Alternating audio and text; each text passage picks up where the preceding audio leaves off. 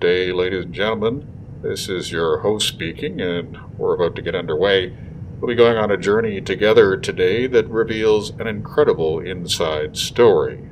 So please ensure that your seatbelt is securely fastened, that your chair back is in an exceedingly comfortable position, and that you're ready for a very special voyage with a very special person.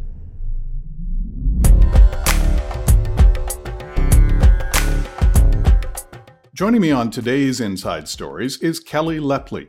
Kelly lives in Anchorage and has a super cool job. Kelly, thanks for joining me today. Oh, you're welcome. It's nice to meet you, Scott. Nice to meet you as well. Listen, tell us what you do for a living. I fly planes for a living for a company called UPS as a captain on a Boeing 747. Wow. How long have you been doing this and how did you get started? Oh, that's a great question. I've been with UPS since 2001 and just coming up on my 19th year anniversary, I guess it is. And started flying when I was 17 years of age, learned how to fly on small airplanes. I'd go to high school in the morning, I would go to college in the afternoon, and I learned to fly on the weekends. And just slowly worked my way up the ladder, flying small airplanes all the way up to the Boeing 747. And so you started taking lessons when you were 17. Was that something that had appealed to you even before then? Oh, absolutely. Ever since I was a young girl, I wanted to fly. I wanted to soar. I wanted to see the world. I wanted to travel the world. I wanted to have the ability to see everything. And so flying was an ability for me to go and do that. I know that pilots often talk about the number of hours they've flown as opposed to, the number of different countries. How many hours do you have under your belt now? I gave up counting after 15,000. Tell me, Kelly, where do you typically fly? We fly all over the world. On a Boeing 747, we fly what's called trunk routes. And we go from hub to hub, basically. And so we bring all the freight in from Asia to the United States, or from Asia to the Middle East, or Asia to Europe, and vice versa. And then from there, it's distributed from the hub centers to the smaller cities and smaller airplanes. And is the cargo similar, or I guess just like anything else, it could be different cargo every time? Is that correct? It could be different cargo anytime. And what's it been like since the pandemic? Have things changed for you at all in this job? It's been a little more challenging in the last couple of months. In fact, it started probably in February for us, going into Asia. We started carrying medical supplies over there when a lot of the other airlines were beginning to shut down for a while. What sort of medical supplies? Are we talking personal protective gear? What sort of things would you be bringing in? And how much can you carry at a time in a 747? Well, we can carry up to roughly 300,000 pounds in the 747. And a lot of my understanding is PPEs. We were carrying in Asia at that point in time, but we've carried PPEs and ventilators and everything of that sort. As pilots, unfortunately, we don't get a cargo manifest of what that 300,000 pounds is below us. It's only a small percentage we really get to see. We think about doctors and nurses and people working in these essential services as kind of being the everyday heroes these days. But when you think of someone flying an aircraft halfway around the world, carrying supplies that could save someone's life, I guess I would certainly personally elevate you to that category. What is it like as you're carrying this cargo, knowing how critical it is? Is there a different sensation, anything different going on in your mind when you know just how valuable this cargo is? I can only speak personally, but for me, yes. It's a humbling experience knowing that down below in my cargo hold, I'm carrying something that could be life-saving for somebody back home here in the United States or even in Europe or the Middle East. It is a humbling experience. Has the protocol at airports for you changed, or protocols in the cockpit? Have those sorts of things changed due to COVID-19? Well, I can tell you my hands are much more raw because I end up cleaning them a lot more with bacterial wipes and stuff of that sort. But yes, we're much more thorough on our cleaning process inside the cockpit and even outside in our crew cabin area. They will go through and sanitize everything of that sort. So that we've definitely increased the protocol there. And of course, we're in our PPEs when we're in airport situations and stuff like that around people or populations, masses. We will, wear that. And so it has changed to that point there, yes. Now, my expertise when it comes to large aircraft is solely that of a passenger and flying from point A to point B. I'm curious, when you're carrying out some of these long haul flights, how many people are typically on board? Well, that depends because it's all based on how many hours are flight in a segment. And so if it's below 8 hours, there's just two of us. If it's over 8 hours, between 8 hours and 12, then we'll have a third crew member who becomes our relief officer. So one of us can go and take a break. And then if it's over 12 hours, like on our Louisville to Dubai flight or a Hong Kong to Cologne flight, we will have a fourth crew member. And so that's called a dual crew situation. So one crew will fly for the first half and the other crew will fly for the other half. And if you're going to a destination, say in Asia, are you typically at the other end for sort of a single night before flying back, or does that vary as well? It varies. We can have as short as 18 hours all the way up to 72, 96. It just depends on how the schedule is built for that specific pairing. Is there a preference for you personally? I'm thinking about jet lag and, what you need in terms of time to recuperate and feel refreshed for the flight back.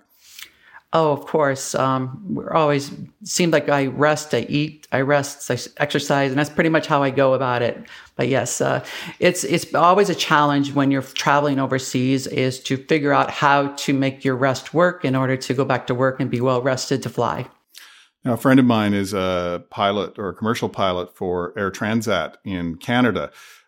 They're not flying at the moment, although they do have plans to resume, I believe, in July. But of course, we've seen kind of major layoffs within the airline industry. What are you hearing from other pilots whose careers have been put on hold by COVID-19? I think we're all a little anxious at the moment. We really don't know what to expect. There's no playbook on this one. So it's really hard to understand, how it's going to pan out in the long term. But yeah, I think many of my peers are very anxious about what does the future hold for the aviation world. Do you anticipate we'll get back to, normal, the way things were before once the pandemic is over? Or do you think there are going to be some changes in protocol as we go forward?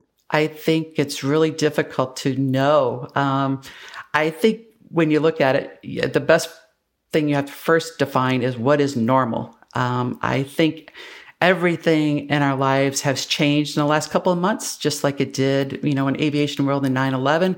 And there's really no playbook, again, what to expect going forward from here. I'm willing to bet that you've had young women or students in schools come up to you and say, I'm really interested in this. How would I go about it? What do you tell them? Well, the first thing I tell them is to look at the programs, look at, there's all kinds of different programs when it comes to colleges. My family didn't have a lot of money. So I went to a community college and, didn't have the name recognition at all, but they offered a great education, got my 2-year degree. And, from that point forward, got a job. And during that period for the next 10 years, I worked on my 4-year program. And from then, got hired at companies that moved up the ladder. It just depends on the determination. If there's a will, there's a way. Some people can afford a name brand college where you can spend a lot of money and walk out with a lot of debt. I didn't have that ability. And so I find that if there's a will, there's a way, and to be persistent and also develop relationships early on. Relationships are everything in this world, no matter what career you choose. And if you find a mentor who is there, who will guide you and direct you, you're going to have that person who's going to help you find the right connections to get hired at the places you want to go to. When I looked at your profile and we first became connected via Twitter because I was following you, I noticed that you also do give speeches, that you're a public speaker from time to time. I'm curious, who are the people who want you to come and speak, and what are the topics they want you to speak about? Oh, I've spoken at women's groups. I've spoken in front of an audience at TED. I've spoken to women's aviation groups. Just as an encouragement, I've been to colleges, universities to speak about that as well. Sometimes when a person gives a speech, and I only know this because there was a period after writing a book when I was on a speaking tour, but people will come up to you and they'll tell you a personal story, or they'll ask you a question, or they'll tell you that they enjoyed your speech, or maybe they'll tell you they didn't enjoy your speech. I'm wondering, and you may have to dive deep here, but if there's one young person who came up to you and said something that has particularly stuck with you after one of your speeches and made you feel good.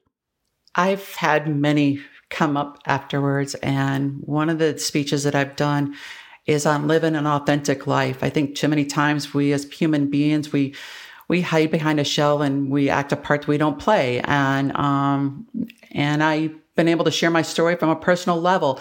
And people have came up to me from all walks of life that thank me for that I would be so open and authentic and to share my story when it comes to the trials and tribulations of my life that have brought me to this point. Any tips, and this is slightly on and slightly off topic, but any tips for those of us who suffer tremendous jet lag when flying? Because you obviously are hitting other time zones and turning right around. I sleep in 4-hour increments. And so when it comes to when I'm on my layovers, when I'm tired, I sleep. When I'm not tired, I wake up. And so there's a lot of times it's 2:00 in the morning in Hong Kong, I'm wide awake. And then when it's 2:00 in the afternoon, I am dead to the world. So I have learned through my aviation travels throughout the years, the best thing is listen to your body clock. When it says it's tired, go take a 4-hour nap. And that allows me to be refreshed and go on and do whatever. And I never get acclimated to a time zone because I'm constantly changing. And so that's been the best way for me to acclimate myself is by taking short 4-hour naps if I need to. You're also balancing this amazing career where you're jet setting around the world with a family life. What can you tell me about your home life? Can you give us a snapshot of that? That's been an interesting life. I have been commuting from Anchorage to Louisville for roughly 10 years. And as my girls were growing up, it afforded me a better home life with them because I was much more senior in Anchorage. And so I was able to get the time off when I needed to, like the holidays when the girls were off or to have the summers off to be off with them. And so it's been a great opportunity for me to raise 2 beautiful young ladies.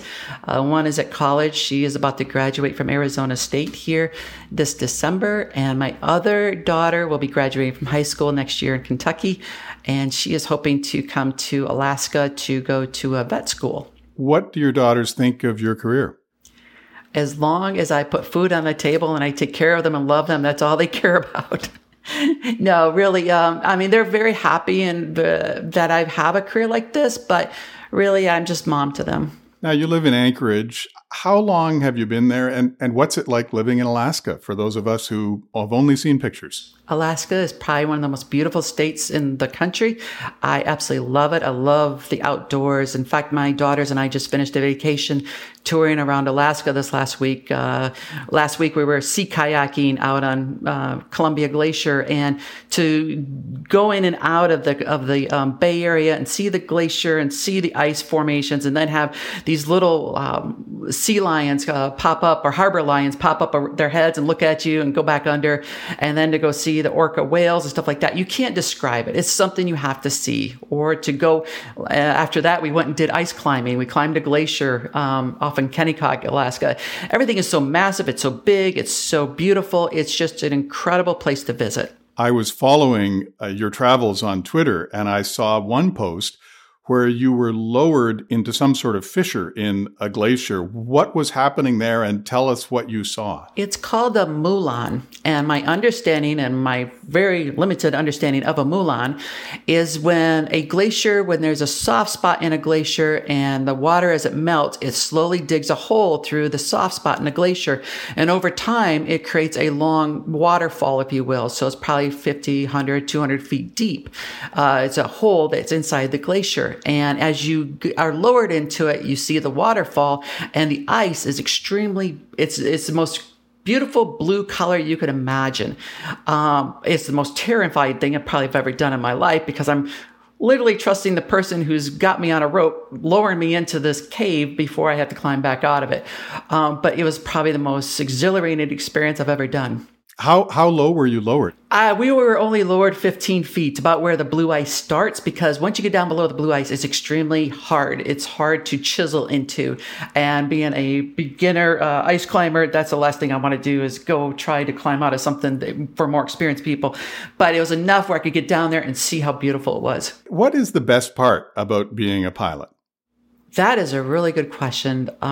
For being a pilot, I love the ability to be in control of something so massive and to be able to fly this close to 1 million-pound airplane from point A to point B halfway around the world and do it in 10, 12 hours. It's afforded me the opportunity to see the world and to learn about culture and see people. There's so much about flying that I love, but I guess the ability now being captain is now having an ability to teach, to mentor the next cadre of pilots that are coming through as first officers that will ultimately be captains as well. That's probably one of the things I really enjoy doing. And what about the 747 itself? What's that like to fly? It's an incredible machine is the best way I can explain it. Boeing created a beautiful product. It is very responsive to the control inputs. They say it flies like a small Cessna. In reality, it does. You put a little input into it, the airplane reacts immediately to whatever you want to do to it. It's just a great airplane. There's a lot of room to move around. I got my own bedroom, things like that. So there's a lot more accommodations when it comes to crews on long haul flights. It's an absolutely beautiful airplane and one incredible machine that Boeing has put together. I have the advantage of being able to see you right now because we're doing this as a video Zoom call. I can hear the passion in your voice when you're talking about that aircraft, but I can also see it in your face that you absolutely love flying. And does it ever get old for you? You've been doing it now since, as you said, you were 17. No, it never gets old because every day is a new day. I will leave a blizzard here in Alaska and I will head down south down to Hong Kong and I'll be dodging thunderstorms. So you're always constantly thinking, what are the challenges before you? How am I going to counteract those challenges? How am I going to get around them? What am I going to do? How am I going to react? So your mind is constantly working throughout the process, throughout the flight, and how to best navigate the situations that before you that you have no playbook before. You're just basically going out and whatever you're handed to you, you react to. There was something you said earlier on when you were talking about speeches you've made. You mentioned, I believe, that you sometimes cover the accomplishments you've made in your life, but also some of the challenges that you've overcome. And I'm curious if there's one particular challenge that you often tell people about, or if there's something you'd be comfortable sharing that was a challenge or impediment that you faced in your life that you were able to push through and overcome? That is a really tough question, and I don't know if you want to get into that one here. All right, I'm going to share you my personal story.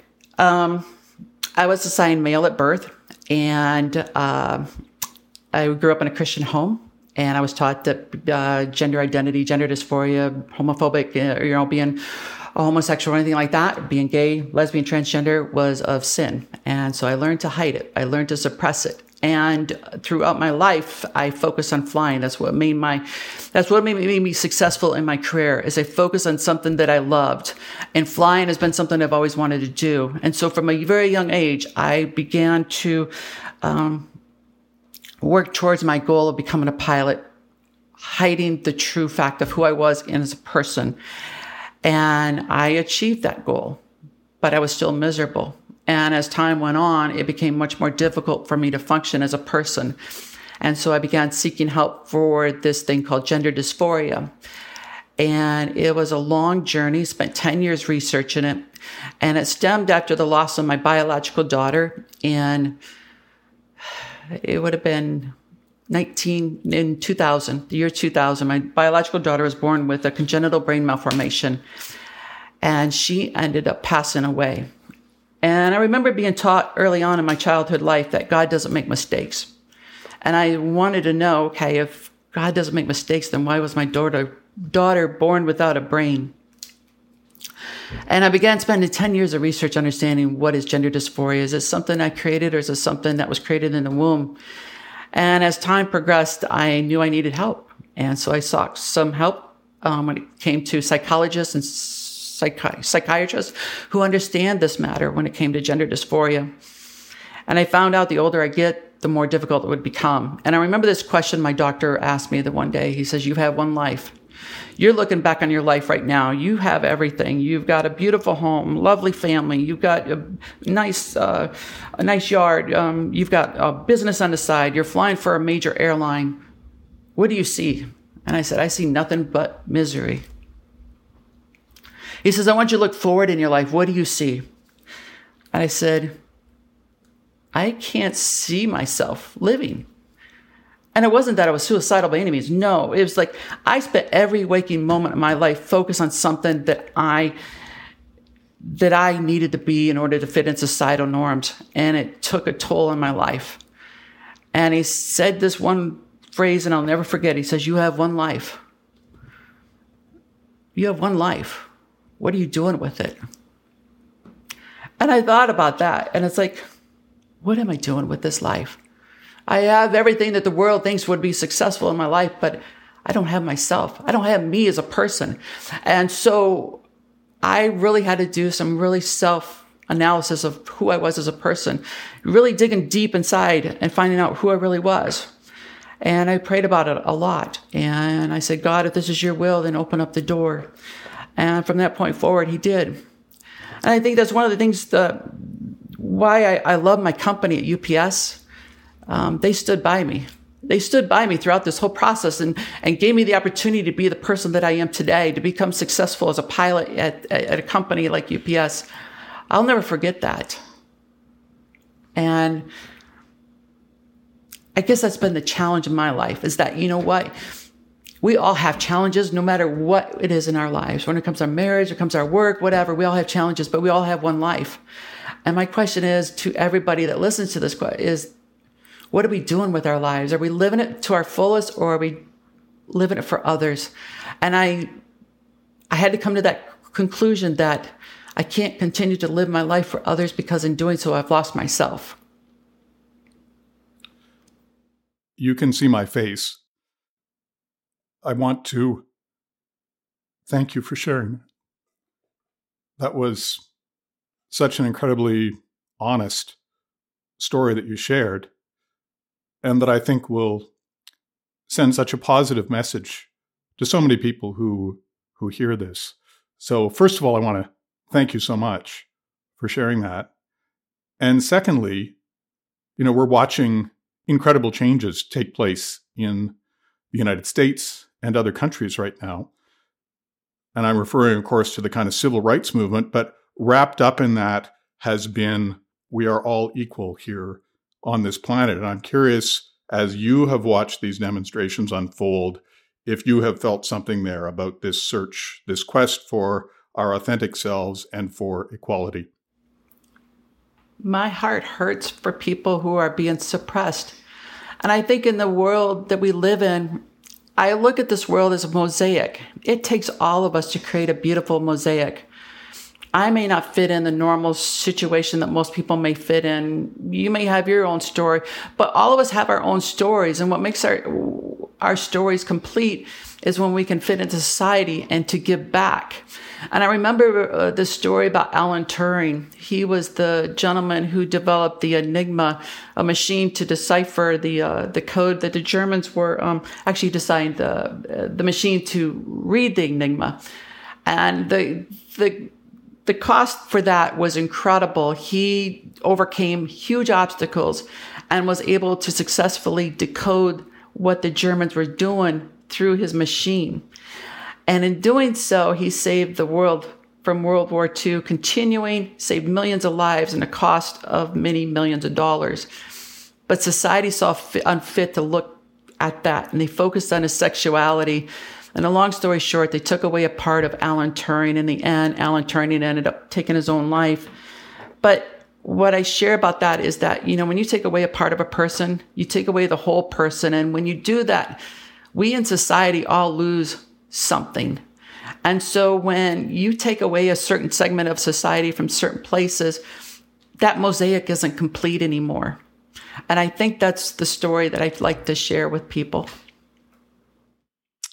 Thank you so much, Kelly. Now, you've never heard this sound before, at least not coming from me, but this sound of a knife against a drinking glass means that we're going to wrap things up in a minute, and we're hitting our little rapid fire round, where I'm just going to ask you a few fast questions, and I just want the first answer that pops out of your mind. Here we go. What is your favorite aircraft? Oh, the 747. What is your favorite movie that involves flight? Airplane. Does driving seem boring after flying? I have a hard time driving the speed limit. You're from Alaska. What type of insect repellent do you use? That's a great question. I've yet to find one that's successful. Kelly Lepley, listen, thank you so much for sharing your story and for being so deeply honest and true to yourself. Thank you.